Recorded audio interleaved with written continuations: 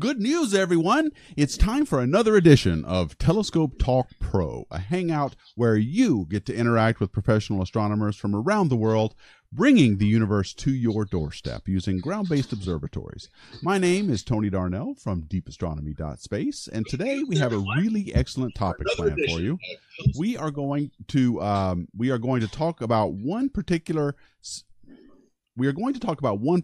signature, or technosig, as I like to call them, that we might look for in our search for other civilizations. My guest today is Dr. Hector Socas Navarro from the Institute of Astrophysics in the Canaries, but let me say it the proper way, the Instituto de Astrofísica de Canarias, which operates an amazing observatory in Tenerife and Las Palmas on the Canary Islands off the coast of Spain and Portugal.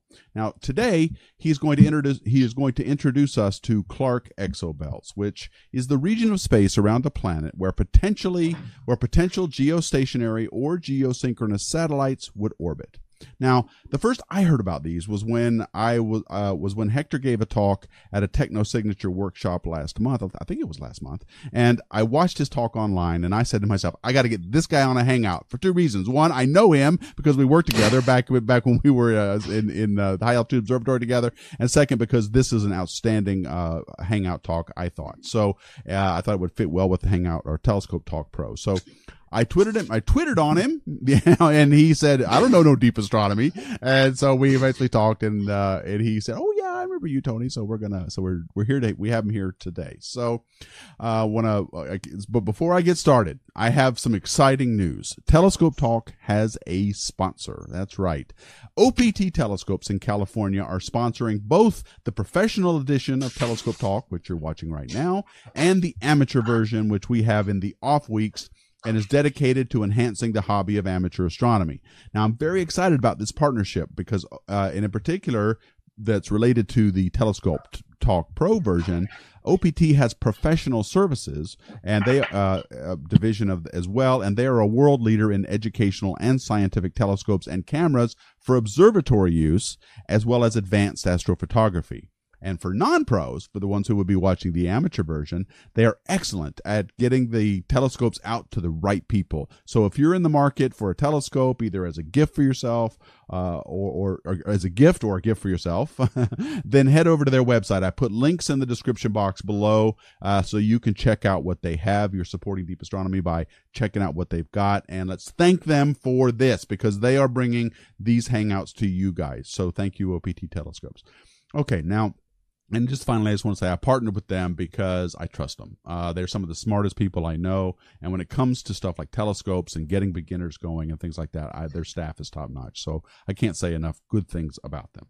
So let me bring up, without any more ado, my panel. And right next to me is Christian Reddy from Launchpad Astronomy. Hi, Christian. How are you doing?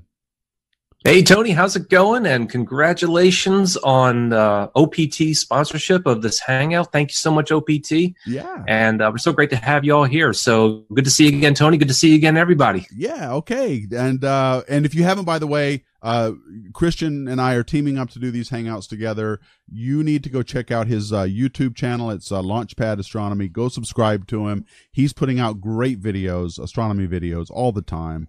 And you post how often do you post, Christian? How often? Well, I try to upload once a week if I can. Okay. I'd like to try to increase that if I could, but right now, once a week. I know people tell you if you want to be a YouTuber, you've got to follow the algorithm, and I'm like, no. If I have to live my life according to what an algorithm tells me, then I'm not living. If you're giving folks what they want, that's what the algorithm recognizes. That's right. So anyway, that's all that matters. Good. So yeah, I invite you to check out his channel. This is one of those collaborations that YouTube likes to have channels do, and I want to. Yeah, I'd love to have you guys visit. Yep. Take a look. Yeah, and you're doing live streams too, right? I did do my first live stream a couple of weeks ago. That was a lot of fun. In fact, some of the folks here on the chat were kind enough to join me. I should probably do some more of those once I can, get my live stream. I'm learning from you, Tony. Yeah, well, it's a long learning curve if you're following me. Okay, my guest today. Let me get to Hector. Hector Socas Navarro. Welcome, Hector. It is so good to see you again. How you doing? I'm doing fine. Thank you, Tony. It's great to see you again.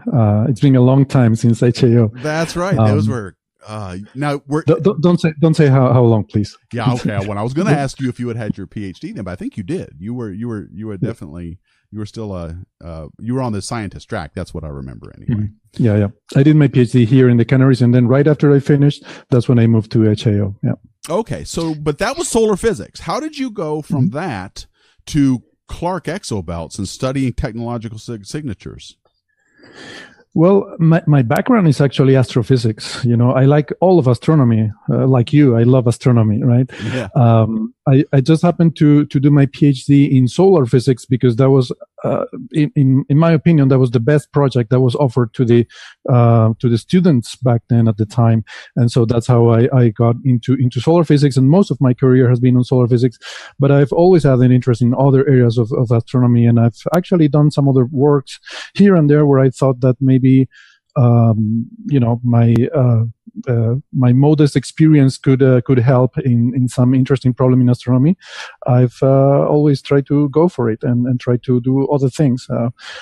I try to have fun, just try to learn new things, learn to use different telescopes, instruments, techniques. It's always fun to learn new things. That's right. That's what people don't know about. That's what people don't know about astronomers. Astronomers, folks, we just want to have fun. That's all. We just want to have fun. Okay. So sorry, I had to do that joke when I already say that. All right. So this is your chance, folks. Hector is here. I want you to ask him questions. I'm seeing the live chat on YouTube go off. I've also got a Discord server. That server, link to that is in the description box. I'm looking at Twitch as well as Facebook. So I'm on everywhere. And so we hope you guys will we'll leave some questions for Hector as we go along. And this is your chance to interact directly with astronomers in the field doing ground-based astronomy. So, all right, where should we start? I think, Hector, maybe you should define for us what Clark exobelts are. I'm going to put up this picture you sent of Arthur C. Clarke while you give us a brief definition. Okay.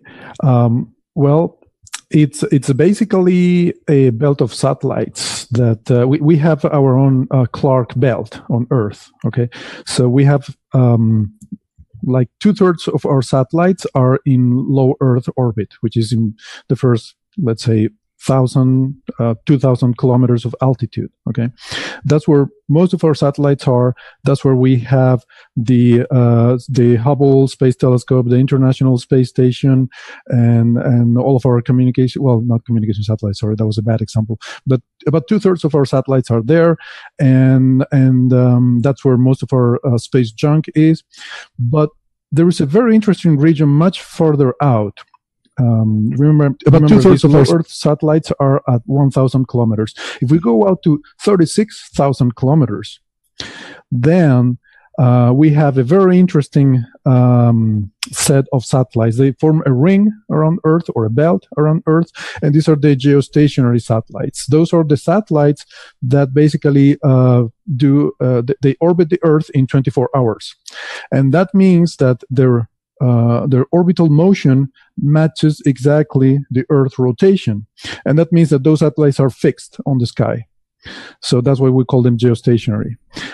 And those satellites are very useful. And Arthur C. Clarke was one of the pioneers in realizing that it will be very interesting to have devices up there for telecommunications and for other purposes. So sometimes in his honor, we refer to this as the Clarke orbit.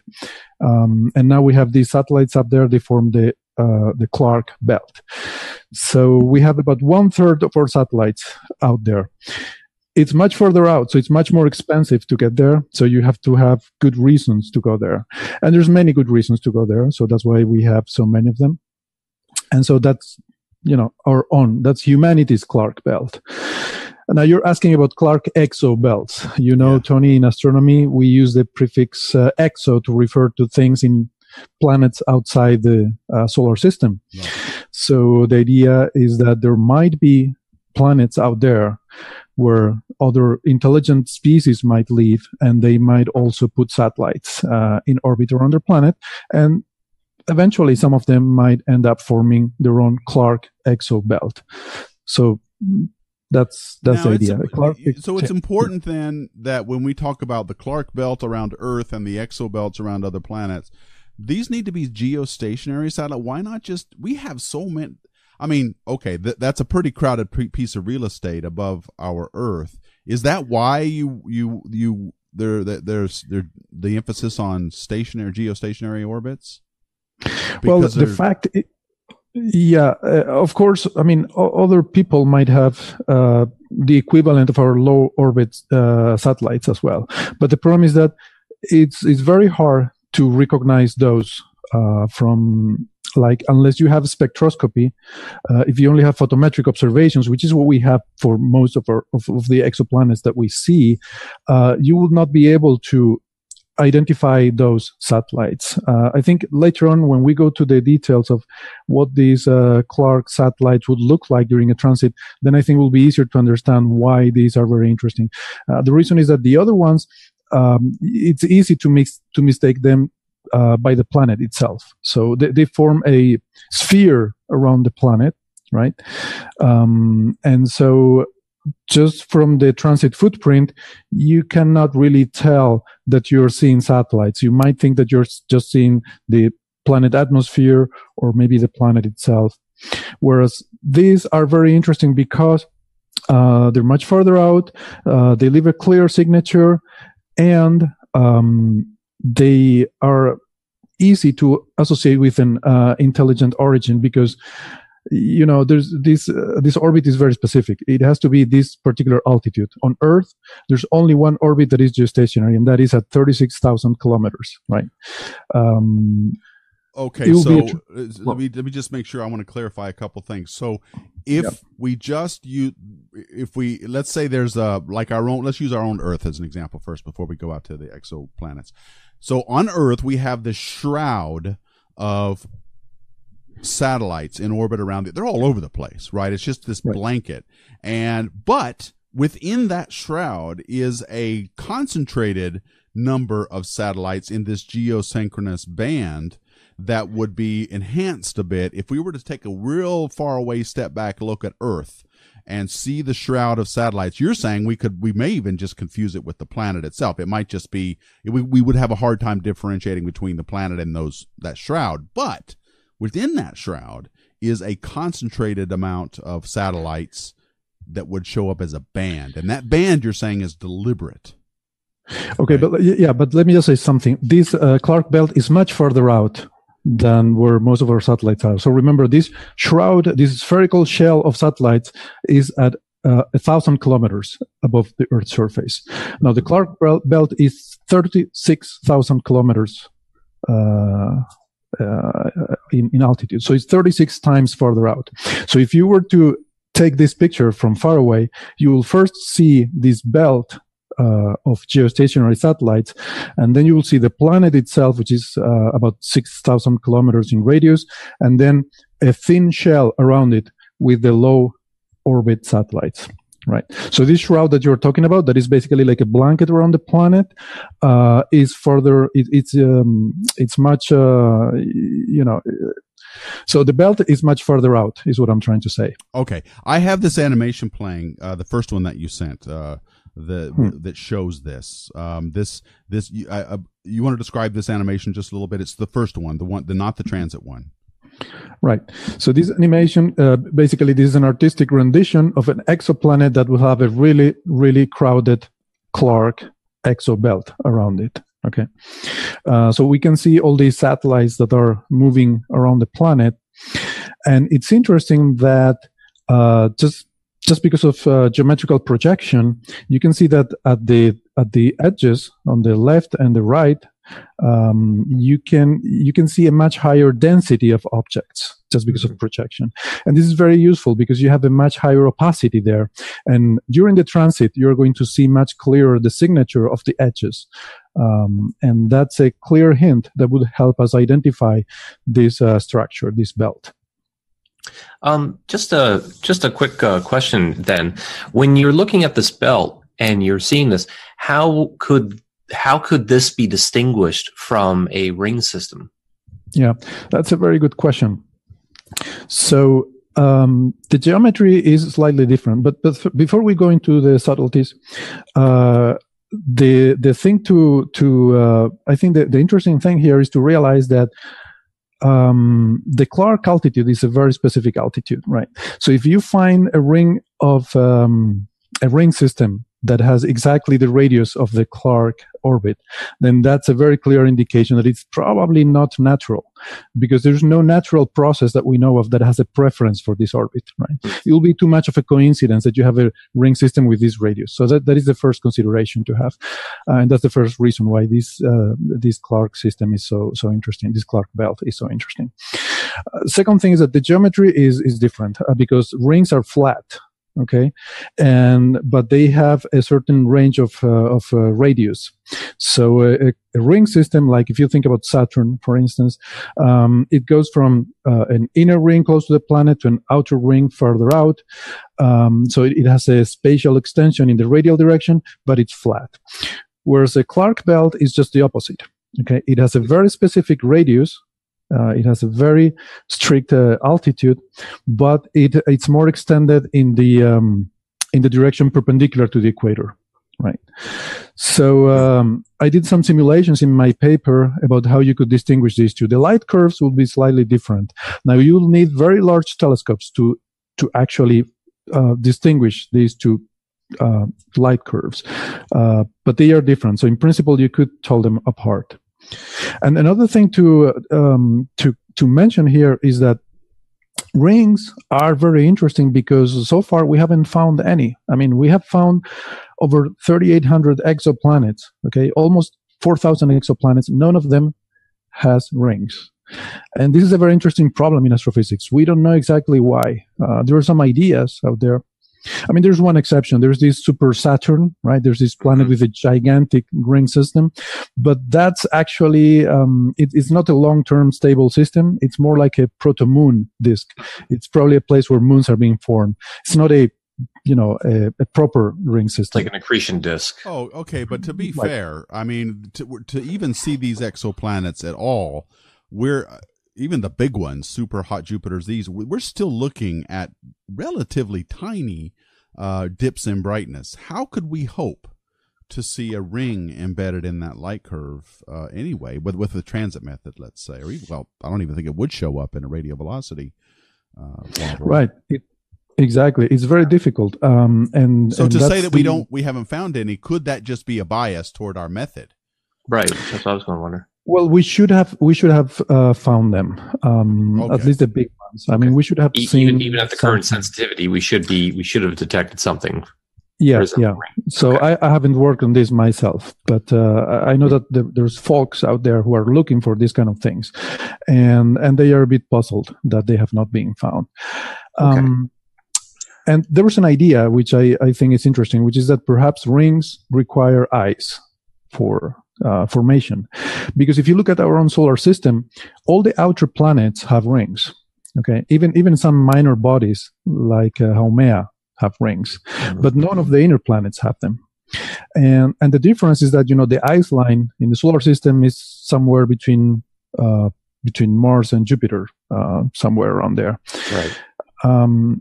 So there's a proposal actually by a scientist called Hedman, where he proposed that you need ice to form rings, and so inside the water line you don't have ice because it evaporates, and that's why we don't have rings in the inner solar system. And this could explain why we haven't found them in exoplanets, because our search is biased. We are more likely to find planets closer to their star, and so.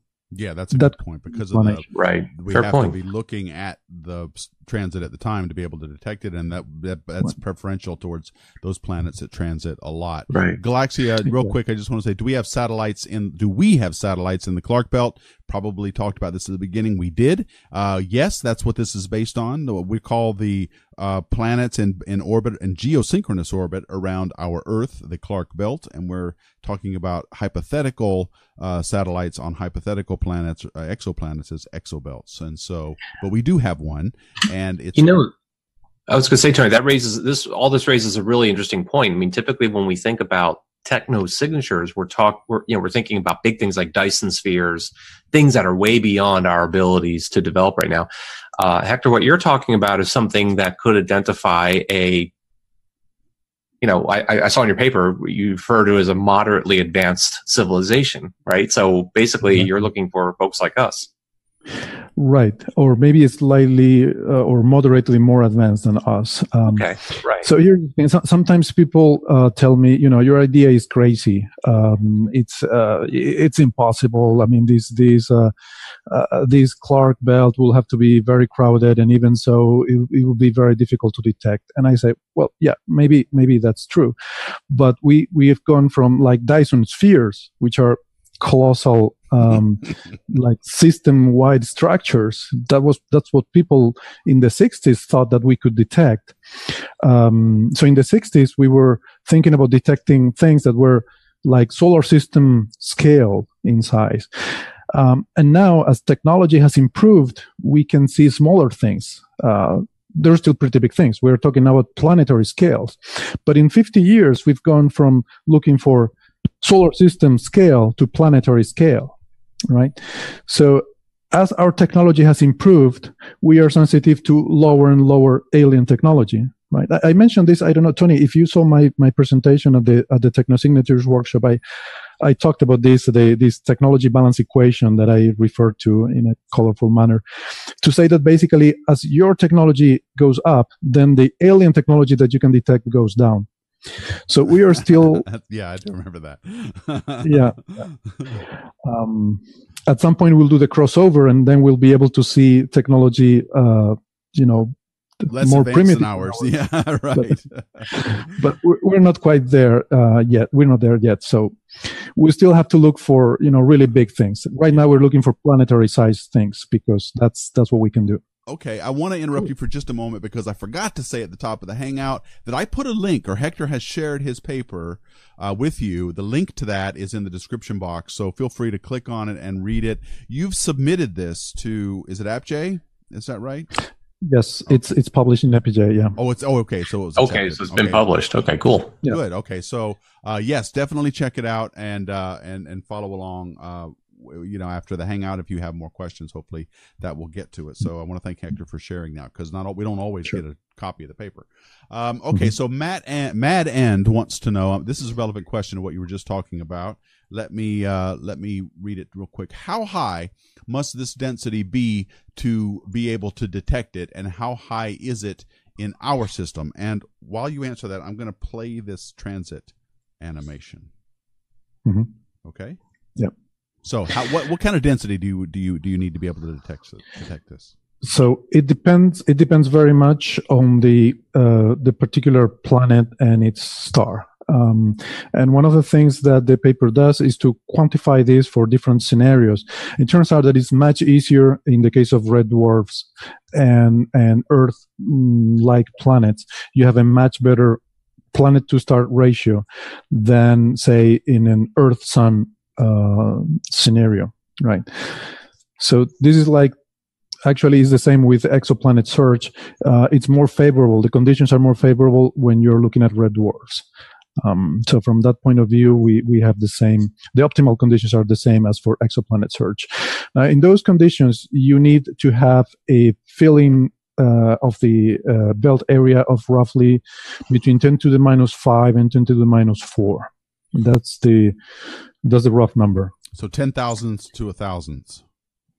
Right. Okay. No, 10,000s to 10 to the 5 to 100,000. Oh, sorry, I went the wrong way. Okay. Yeah. So that means basically that if you have 1 meter objects, they should be spread. They should be separated on average 100 meters apart from each other. If they are 1 kilometer cities, then they should be 100 kilometers from each other. That's basically what we can detect with our technology. And then the comparison with our current state, basically we're about 1 billion times below that, right? So we'll need to have for us to detect this in nearby stars, we will need the aliens to have a Clark belt that is 1 billion times more populated than ours, at least. in order for the density to be great enough that it would actually show up in our light curves. Yeah. And you're saying, Hector, that's with our present level of technology, our present level of sensitivity. Is that right? Yep. So if I could just ask on that, since this is telescope, right? I wanted to kind of ask a telescope-related question. I saw something in the comment, and I think it was asking, Neil Yu asked, what's the best scope type IR? And I think maybe what he might be asking is, what's the best sort of telescope setup you'd want to use to go looking for these signatures? And wavelength, I guess. Yeah, and wavelength. Yeah. Mm-hmm. Well, that's a good question. Eventually, the most important thing here is photometric stability, because you need to look at very tiny contrasts between the planet and the star. So you need to be able to find differences in the light that we get from the star of the order of 10 to the -6 or even lower than that. So you need sort of parts per million precision in your photometry, and that's really hard to do, but it's something like, the Kepler mission has a few tens of parts per million precision. But it's in space. It's in space, exactly. Space is good for these kind of observations because it gives you more stability. Yeah. At least for the identification of candidates. Then when you want to do the follow-up to get more details, then you might be better off with ground-based, really, really big telescopes. In terms of wavelength, the interesting thing here is that if you remember, I mentioned earlier that red dwarfs are the ideal candidates for this kind of detection. Now, red dwarfs tend to emit more in the infrared than they emit in the visible. So by looking in the near infrared, you might have a better photometry just because you have better signal to noise ratio there for this particular type of stars. But again, we don't know if the aliens live on red dwarfs. Maybe red dwarfs are bad for life because they're very active. Some people think that life is less likely to develop around red dwarfs. So essentially, we don't know. That's really a frustrating thing with SETI, that there's so many unknowns that it's really hard to really make any guesses on where to look. You have to look everywhere. That's true. It would be great if we could just answer the question, is life common? Just basic, everyday, run-of-the-mill, non-intelligent civilization creating life. Is that even possible? There's so much we don't know. And that is, I think you're right, one of the most frustrating things in answering these questions is we might be able to, these might be all over the place, these Clark exobelts or other technological signatures, but we just don't know even what's possible to be able to guess at finding these things. There's some talk in the chat about iridium bursts. They've been talking about iridium bursts. Now, Iridium is a company that has built a whole system of satellites that orbit the planet. They are communication satellites, and they have a glare, a flash that glints off of them as the sun shines off of them, and we can see them here on Earth. They're called iridium flares. I think they're called iridium flares. Anyway, yeah, they are good flashes. I was thinking it might have been too. So the question is, Hector, can you see these? If they had an iridium sort of system, would you be able to see flashes, optical, I guess, flashes from these satellites? Or are we just looking at dips in brightness as the belt blocks the light from the star? You can also see light reflected of these devices if there's a large number of them. I don't think you would see flashes because since you need a large number of devices, then at any given time, some of them will be sending flashes your way. So you will see like a constant light level. You will not see these flashes just because there's so many of them. But regardless of the type of device that you have, you have two effects. First, you have the transit, the normal transit that this is what we saw in the movie that you show, where the planet passes in front of the star. But then in the opposite point of the orbit, when the planet is about to hide behind the star, then you have an increase of light because of the reflection of light from these devices. But this effect is lower than the darkening from the transit, the primary transit. So you would have that effect as well. but it's more difficult to see it. Oh, that's interesting. So as the planet goes around the star and comes at it from behind, right before it gets eclipsed by the star, you might see an increase in brightness due to those exobelt reflections. Well, that's pretty cool. Okay, I was waiting for this, James Dugan. I was waiting for this. I was going to ask him right about now. We're about halfway through, so I'll ask him now. Okay, we all heard about Tabby Star. Do you remember that, Hector? Mm-hmm. Remember Tabby Star, where we thought we'd had this some kind of Dyson sphere kind of thing going on? Tell us it's aliens. Yeah. Tell us what we all want to hear. So really, it was exobelts, right? Exactly. Yeah. That's funny. I've worked also. I've made observations of that star with my colleagues here. Oh, you did? Yeah. So what did they? I kind of stopped paying attention after a while because everybody was getting a little carried away with it. What did they say about that? Was it just dust, or did they confirm it was some kind of dust? Yeah. So the things that what we've seen during the last episodes of dimming events that took place in May last year is that the way these there's what we call chromaticity in the dimmings. That means that whatever is blocking the light, it's not completely opaque. So it blocks some wavelengths more than others, and so the most natural explanation for this is that you don't have a solid object, but instead you have something like a cloud of dust. And in fact, the footprint of this chromaticity is similar to some types of dust, and so that's right now the hypothesis. There's clouds of dust orbiting this star. Now, where does that dust comes from? We don't know. My favorite hypothesis is that there was an interplanetary war with a planet blasting space station that basically blew one of these planets to dust. So I think that's the most plausible explanation. Yeah. Occam's razor right there. Yeah. Exactly. It's very tragic, but okay, James, I should have read your question a little more carefully. I saw Tabby Star and went bop. Okay. So but he's asking about a Tabby Star type asteroid belt. Can you tell the difference between what you were just saying was around Tabby Star, some kind of dust or an asteroid belt kind of situation? And can you tell the difference between that and a Clark belt? And I think the answer, and you can correct me if I'm wrong, has to do with the fact that this system, Tabby Star, that belt is a system-wide phenomenon, and we're talking about something that's planet-wide, right? That's sort of on a planetary scale. Exactly. Okay. And so you'd be able to tell which was which, right? You could distinguish between, that's not a asteroid belt around the system. That's an exobelt around that planet. Exactly. Okay. So this is a much smaller scale effect. We're looking at variations of the signature of a planet transiting its star. So it's much more subtle.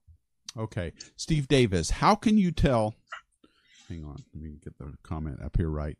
How can you tell what the rotation rate of the planet is in order to determine the correct belt radius? That's a good point, right? In order to know how far out that geosynchronous orbit is, you got to know the rotation rate of the planet, don't you? Yeah, that is an excellent question. So there's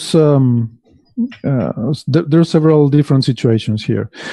Some planets, we know that they are co-rotating with their star, which means that their rotation is synchronized to their orbital motion. So for those planets, we know exactly what their rotation period is because it's the same as their orbital period. For other planets where they are not so dominated by their star gravity, then you just have to observe it, and that's difficult. But in some cases, if this planet has an inhomogeneous surface, then there's albedo variations that can help you determine the rotation period. But for that, you require very large telescopes. We're talking about things like the TMT or the ELT. This kind of 30-meter, 40-meter telescopes. Okay, I don't understand Upcycles Electronics' question, but I'm going to ask it because maybe you do. Is it possible to have 1 billion times more material in our Clark belt What about Kessler syndrome? I don't know what Kessler syndrome is. Oh, Maybe that's an interesting question. There's some discussion about that in my paper. It is perfectly feasible. So Kessler syndrome is this idea that space junk eventually will cause a runaway catastrophic chain of collisions between the devices in orbit, right? So you have a screw that hits a satellite, rips up a piece. That piece, collides with another satellite, blows it up, and then that creates a cascading, sort of like in Gravity at the beginning of the movie, that precipitates the whole scenario. Now, I mean that scenario is a very valid scenario for low Earth orbit, and there's two reasons. First, low Earth orbit is much more packed. It's a smaller space. Like I said, it's only the first 1,000 kilometers.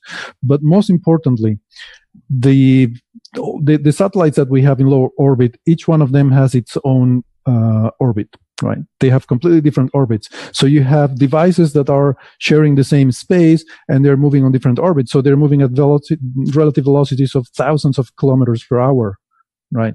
Mm-hmm. So any collision will be catastrophic. However, the Clark Belt, first of all, is much further out. Okay, it's not so heavily populated. But even if it were heavily populated, all the devices there are moving synchronously. They're moving in the same direction at the same speed. They have to in order to be in this orbit, right? And if you put them in this orbit, it's because you want them to be geosynchronous. So you want them to have all the same speed, which is the same as the Earth rotational speed. That means they're moving like a procession. So the relative velocities between them are very, very small. So Kessler syndrome is very unlikely in the Clark Belt. Oh, that's very interesting because the spot, the only thing that would change between a different satellite in that area is where above the planet it would want to park itself, and so it would just be following along the planet in that at the same exact speed. So that's interesting. That makes a lot of sense. Exactly. Adam Synergy wants to know, how would we know a civilization is still there? We could be detecting the tech remnants of long dead aliens. Exactly, that's a very good question. So there's some technomarkers are what we call long-lived, and some others are short-lived. And there's advantages and disadvantages of both from the point of view of searching for alien civilizations. Long-lived technomarkers are those that could potentially live for, I don't know, millions of years. Maybe a Dyson sphere. If somebody builds a Dyson sphere, something as big as the solar system, you could imagine that thing is going to be very robust and very stable. So it may be that your civilization becomes extinct, or they move away. Or maybe they move beyond what I call the technology horizon. They become so advanced that we cannot perceive their technology, right? Because it's like it's too advanced for us to interact. And so in that case, finding one of these structures will be like archaeology, right? Like finding remnants of an old civilization. It will still be interesting, of course. It will be very interesting. So the disadvantage is that they might not be there anymore. But the advantage is because they live, these technomarkers, they live longer, they are more likely to be detected. Then we have the short-lived technomarkers, okay? And those are, they have the advantage that if you find them, then you can be sure that there's somebody there. Are they more obvious? Are they more obvious because they're short? Not necessarily. Oh, okay. So this distinction only refers to the lifetime.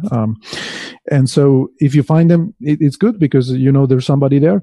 But the disadvantage is that, you have it's called the synchronicity problem. You have to, in order to find another civilization, you have to coexist at the same time. And we don't know how long civilizations live. So we don't know how likely it is that we will live at precisely the same time. Again, this unknown. Is one of those frustrating unknowns. Yeah. So the Clark Belt is somewhere in between, is what I call an intermediate lived. Well, give me an example of a short term one. Like atmospheric composition. Some people are looking for aerosols from industrial activity. If you analyze a planet atmosphere and you find some evidence that there's industrial activity there, then those are relatively short-lived. If you stop producing them, then maybe in 100 years they will disappear from the atmosphere. Okay, yeah. I had a hangout with Adam Frank a while back about his paper with global warming, the possibility of that being climate change being a great filter, and he was touting that point where if we look at these atmospheres, we should be able to see evidence of their technology in their greenhouse gases, things like that. Right. So right, and that's an example of a short-term one. Exactly. And this one is intermediate because our satellite, it depends on the planetary system. Some systems will be more stable, some others will be less, but our Clark belt could potentially remain there for thousands of years. So it's not millions of years, but it gives you. Yeah, well, I wonder what would cause it. What would cause something like that to degrade? Maybe passing asteroids or comets or something, maybe messing them up. Well, otherwise, it's pretty stable up there. Gravity from the moon or perturbations from the planets. I mean, eventually it will disappear, but it will take a long time. Okay. Well, that goes into Superluminal's question. It's relevant here. Given our level of technology, what would be the best way to signal our presence? For example, installing giant reflectors in our Clark belt. Would that be a possibility? You already said it's going to be bound for 1,000 years or so. So that's already a pretty good way to advertise. Yeah, it depends. I mean, it's all about. This is like a publicity. It's all about targeting. Do you want to broadcast to the whole galaxy, or do you want to broadcast in a specific direction? For example, if you're thinking about broadcasting your presence to some other star, then the best way will be with super powerful lasers. And some people are thinking that this Starshot initiative, this idea to send tiny probes to Proxima Centauri, this requires the use of very high-powered laser to push this light sail to a fraction of the speed of light. Now, a civilization in that path along the light beam will all of a sudden receive a very bright light beam from Earth. Right, so there will be a very, very clear message that something weird is going on here, but it would only be in that direction. Only folks in that direction will see us. Same with radio signals. We could have these high-power radars that we could focus in one direction and send a signal somewhere. That will be the most obvious signal that we can send, but it's in one direction. Another possibility would be making our transit obvious. And one way is what you said, Tony, having giant reflectors, reflecting light, or building something that would leave a shadow during our transit. So, weird shaped, very large objects like a triangular moon, an artificial triangular moon, for instance, that will make it very clear that we are sending a message, but that will be visible only to stars that see our transit. Right. Yes. So, yeah, and what people forget is that, like you said earlier in the hangout, we are biased toward really fast transit times. We see stars, and Tessa's seen stars on the order that orbit their star, or planets that orbit their stars in order of hours and a couple of days. Right. These are really, really close planets to their star because we're not looking for a long time. Imagine if you wanted to see the Earth as an exoplanet from far away, you would have to be looking at our star for at least 365 days, because you don't know, and we have to be all lined up before you would see the little dip in brightness. And that is something even Kepler, it stood for. That's one reason it stared for 5 years at the constellation of Cygnus, so that it could try and capture Earth-like planets. And to do that, they knew they needed a long year. So, but even then, just one dip, you can't confirm it that way. You need several dips to really get an idea of what you're looking at. Which means you need to be looking for several years to catch that repeated dip in brightness. Exactly. I did want to ask a question that was asked here in the chat, if you don't mind. In fact, I just find it here. Let's see. If we have... Where was it? Oh, gosh, I just lost... Oh, yeah. So Crazy Christina was asking, will it be possible to differentiate between an object like Enceladus and satellites? I guess referring to like artificial satellites. And I guess maybe Christine is asking, are we able to distinguish, individual artificial satellites from just a bunch of small moons? Well, I mean, I don't. Finding moons is very hard. I mean, some people are looking for that. In fact, we had news last week of a possible. Yeah, we did a hangout on that last week. Of an exomoon. Sorry, we did a hangout Astro Coffee on that last week. Yeah, yeah, exactly. So it's a hot topic in astrophysics right now, finding moons. I don't think we can see individual objects of the belt, but we can definitely tell the difference between a moon and a belt of satellites. The light curves will be completely different, and the belt of satellites is symmetric with respect to the planet, right? So if you remember in the video that Tony played with the transit, you see the darker spot first at the edge of the belt, and then the planet, and then the trailing edge as another dark spot. So if your data are not very good, and you could mistake the edge of the belt with the moon, then you will have another moon symmetrically on the other side, which will be very weird. And then, of course, again, I think that the best test is when you calculate the altitude and you confirm that it's at the Clarke altitude. I mean, that's a really telling sign that it's artificial. Right. That critical distance. I love that. I love that word. Okay. Mad End. Could it be possible that the exobelts of an advanced civilization, let me start that again. Could it be possible that the exobelt of an advanced civilization is smaller due to technical advances like CubeSats?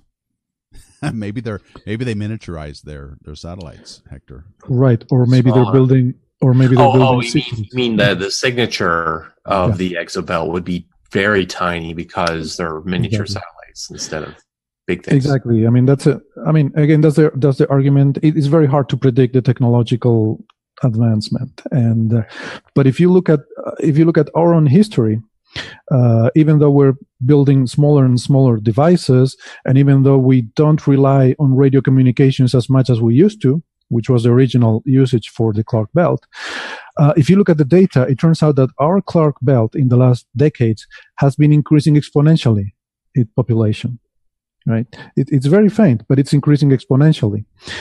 And the funny thing is that if you extrapolate this, and again, I don't know if it makes sense to extrapolate this or not, but if you extrapolate it, then by the year 2200, we will be visible to our neighbors if they have the technology that we have now. So we will reach that 10 to the minus 4 ballpark. Well, by neighbors, what do you mean? Within a radius of about 100 light years. Oh, okay. Well, that's pretty good.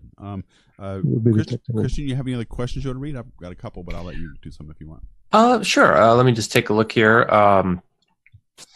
Ian Lauer asks, let's assume most advanced civilizations are not broadcasting in radio. What's another way you guys think these civilizations would be communicating? Oh, I know. Gamma ray burst Morse code. Yeah, exactly. Boom. It has to be, just setting off nukes, right?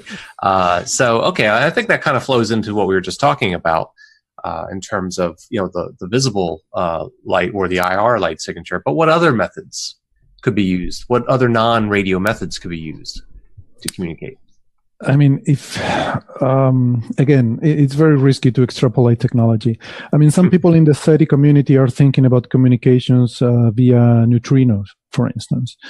That's really, really exotic. Or even more, gravitational waves. That some very advanced aliens could be producing gravitational waves that have the advantage that they don't fade out so quickly with distance. So the signal remains for long distances, but of course they're very hard to detect. Yeah, well, if you're saying non-radio, then you're really saying non-ENM, non-electromagnetic, and that kind of cuts off a lot of communication sources. So So yeah, neutrinos and gravitational waves. I hadn't heard that one. That one's interesting. Yeah, that's very interesting. But that's, like for really extremely advanced civilizations. If you're thinking about civilizations with our technology or maybe moderately advanced, then definitely if they are communicating, I think maybe with lasers, like high powered lasers or something like that would be a way to do it.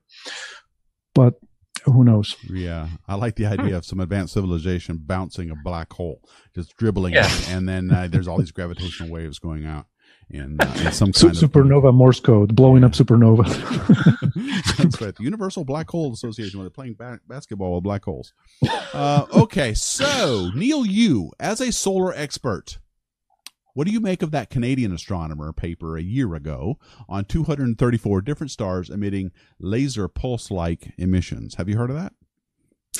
Yeah, I saw that paper. I have to say, I really have a hard time believing that that's real. I think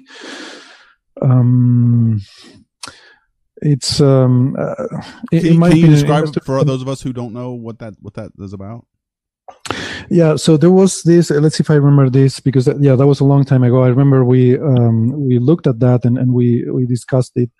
So this was a work where they did a survey of a large number of stars, and they look at their spectra of these stars, and for 200 and something of these stars, they claim to have found some periodic signal in the spectrum of these stars.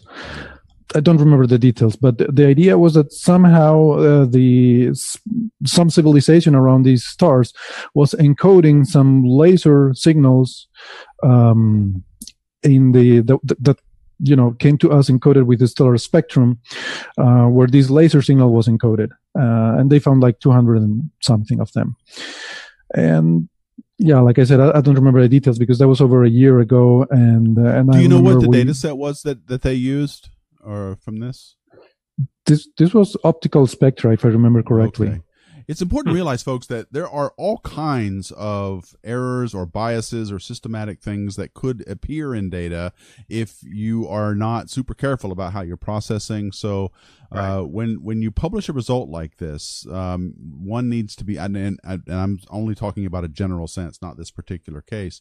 There's been plenty of times when you need to make darn sure that you don't introduce systematic errors in your processing, or that you're not somehow affected by some kind of bias in some way, and you need to eliminate all other sources of these errors or biases. And when all of that's done, if you've done the best you can and you still see this signal, then you've got real science questions to ask about it. You can say, well, what is this? And exactly. And then even then, it's very important other groups reproduce your results with different instruments, with different analysis, different people working on it. And so far we haven't seen any reproduction of these results. So that's why I'm still a bit skeptical about that. Astronomical instrumentation is very, very complex, as you guys know. And oftentimes there's all sorts of side effects that you are just unaware of. And if you let me just give an example, you mentioned Tabby star some time ago, and we did observations with my colleagues here, and we have a paper. It's been about a year that we've been working on this, and the paper is almost ready for submission. We'll submit it soon. But we encountered so many unexpected problems. We encountered so many errors in the analysis, in the instrumentation. We found 3 different instrumental errors with telescopes that were well known, with instrumentation that was well known, and we actually had a podcast. I think it was a 90-minute podcast devoted to explaining all the problems that we have, not the results, because we wanted to highlight the problems. I mean, oftentimes we talk about the fascinating results that we get in astronomy, but I think we don't talk enough about the problems, the errors, the frustration, the things that don't work. I know. I'm glad. That sounds like a great topic to discuss, because It's something I don't. And another thing that I think is lacking is how difficult it is, that we don't talk about this enough anyway, is how difficult it is to reproduce someone else's results using the same data. Sometimes it's so sensitive to the software program that you ran that if you run another program or in another language, even let's say you publish a paper on something written in IDL, but then somebody else tries to do the same thing using your algorithm, say in Python, and they get a different result. That's common. It's astonishing to me how sensitive even the computer that you used is to recreating a result. Do you agree with that, or do you think it's not so hard? No, I absolutely agree with you. And that's why I think we always have to take all these spectacular, groundbreaking results. We always have to take them with a grain of salt until they have been reproduced by other people in the community. I mean, oftentimes we see these very shocking headlines of some very impressive results, some very shocking investigations. We have to be a little cautious. We have to wait until something is fully, has been fully established before we accept it as the truth. That's right. Because think about it. Same data, folks. Same series of pictures. You run the same code on it twice, and you get an answer, or maybe 5 times, whatever it is that you do, and you get your results. And then someone else tries to do that and get something different. Nothing else has changed except maybe the software. That is harder to do than you think, to try and recreate the results that someone else has got. So what I've seen happen is they'll take that code, that exact code that the author of the paper used, and run it. And if they get the results, then they can maybe try and understand what that code is doing and build from there. But it's so code based now. It's amazing how you've got to have really good. Never knew that was so sensitive, even just to the machine. It isn't always, but I mean, the thing. Yeah, I know, but I mean, it can be. I've never. Honestly, this is news to me. I never heard of a case where that happened. So it's pretty illuminating. It's rare enough that people even try to reproduce results, but that's a different conversation. Fascinating. That's why it's so important. That's why it's so important that people publish their data and their codes, so other people can look at the codes and maybe spot some errors or whatever. Right. Okay. Mad End has a really good question about Plato. This is a future ESA mission I forget the acronym because it's non-intuitive, but it's supposed to look at planets around other stars, and it will be looking for exomoons. How close will it come to finding exobelts? Which let me just rephrase that into a broader question. Are there other data sets coming down the pike, among them Plato, that might help you find an exobelt? Definitely Plato and TESS are going to be TESS, great. Really? You think TESS can help? Even with its 27-day cadence? Exactly. But, it's going to be good for red dwarfs. And, Clark belts are easier to find around red dwarfs. So who knows? The thing is that we have no idea if Clark belts exist. We have no idea how densely populated they are. We have to look. But the nice thing I want to say is that it's free. I mean, it's free to look at the data. We're getting all this transit data. We have lots of. Yeah. Exactly. Yeah. You're not doing dedicated observing time looking for exobelts. Exactly, because people are looking for exomoons, for exorings, for exoplanets. So yeah, we just need to use the same data set. Are you using Kepler to try and find some? I myself am not. I'm trying to work on the simulations to first, try to get a better understanding, a better feeling of what these light curves look like. Work more on the theoretical side, because I really think that's where at this point we need to work on these details. But yeah, definitely Kepler could perhaps be. We have all this Kepler data available. The data, of course, is publicly available, and that's a huge amount of data that we should be looking at. Okay, good point. Yeah, I'm going to close with Superluminal's comment, and then I got a quick question for you that you could answer yes or no to if you want. Superluminal goes, the more we discuss interstellar communication, the more you realize that light is really slow, really, really slow. That's a good comment, Superluminal. It's really true. Okay, Hector, I'm going to put you on the spot. Life in the universe, yes or no? Common or not? What do you think? Yes and yes. You think it's common? And okay. Yes. Okay. All right. It's just an opinion. It's not a scientific. Of course, I know. That's why I was putting you on the spot there.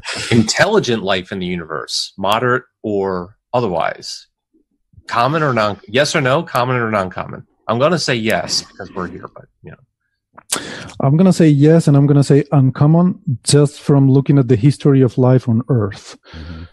We've had, billions of years of life on Earth and very few years comparatively of semi-intelligent life on it.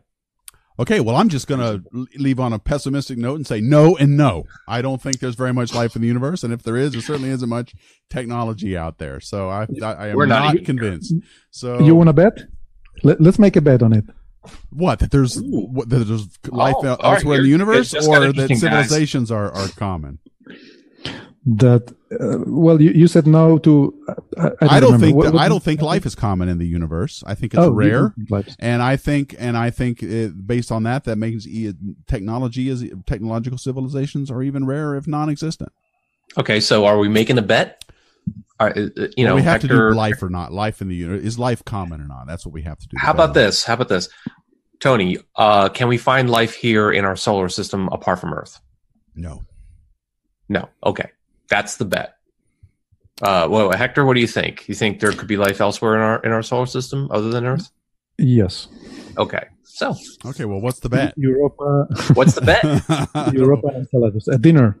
A dinner. Okay. I will take you to dinner if I lose, and you'll take me to. And I will fly you from the Canaries here to Florida, and we will go to a real nice dinner, and then you'll do the reverse for me. Well, I'm sure just to tease whoever lost, Okay, fair enough. Dinner. Details to be worked out later. Life is not common in the universe. That's what I say. And we won't find it in our own solar system.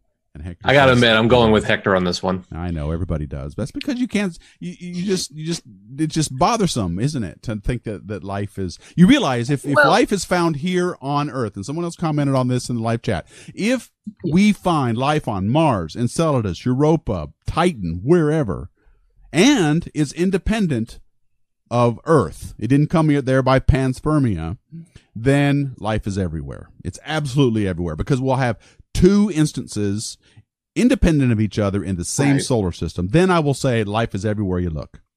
But I mean, Earth has life on it, and Earth formed from the same cloud that, Mars and the others formed from. So I think that, the ingredients for life within our solar system, within this solar system, I'm betting that, we've already seen them. I don't have to bet that. We've already seen that the ingredients are around.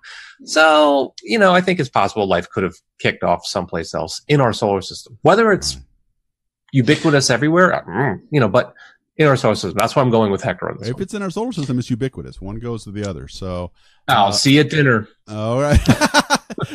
on you guys. That's right. On you guys. Yeah. All right. Hector and I have to all right, folks. Well, I order half the menu. I better stop here. As fun as this is, I am loving this conversation, but I have to stop now. This was Telescope Talk Pro Hangout with my co-host Christian Reddy, and our guest today was Hector Socas Navarro, who has been working on these simulations to help tell us what would we expect to see if of a technological civilization from a Clark exobelt transiting another star. And the paper is linked in the description box, so please check it out. I also put a link to the press release if you don't want to bother reading the paper, the one that was put out about this as well. So thank you, Hector, so much for taking time out.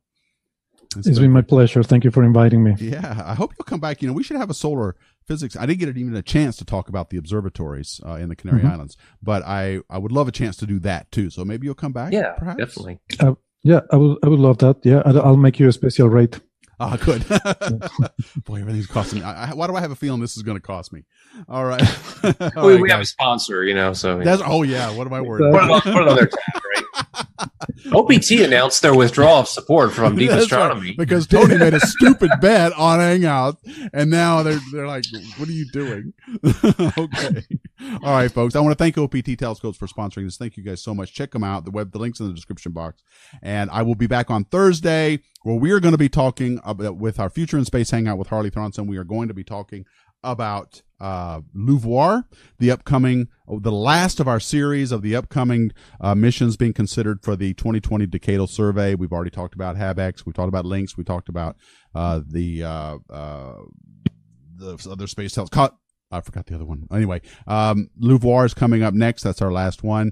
And we'll be talking about what that will be looking at as a space telescope coming up. So thank you all so much for watching. On behalf of Christian and Hector, thank you for watching. And as always, keep looking up.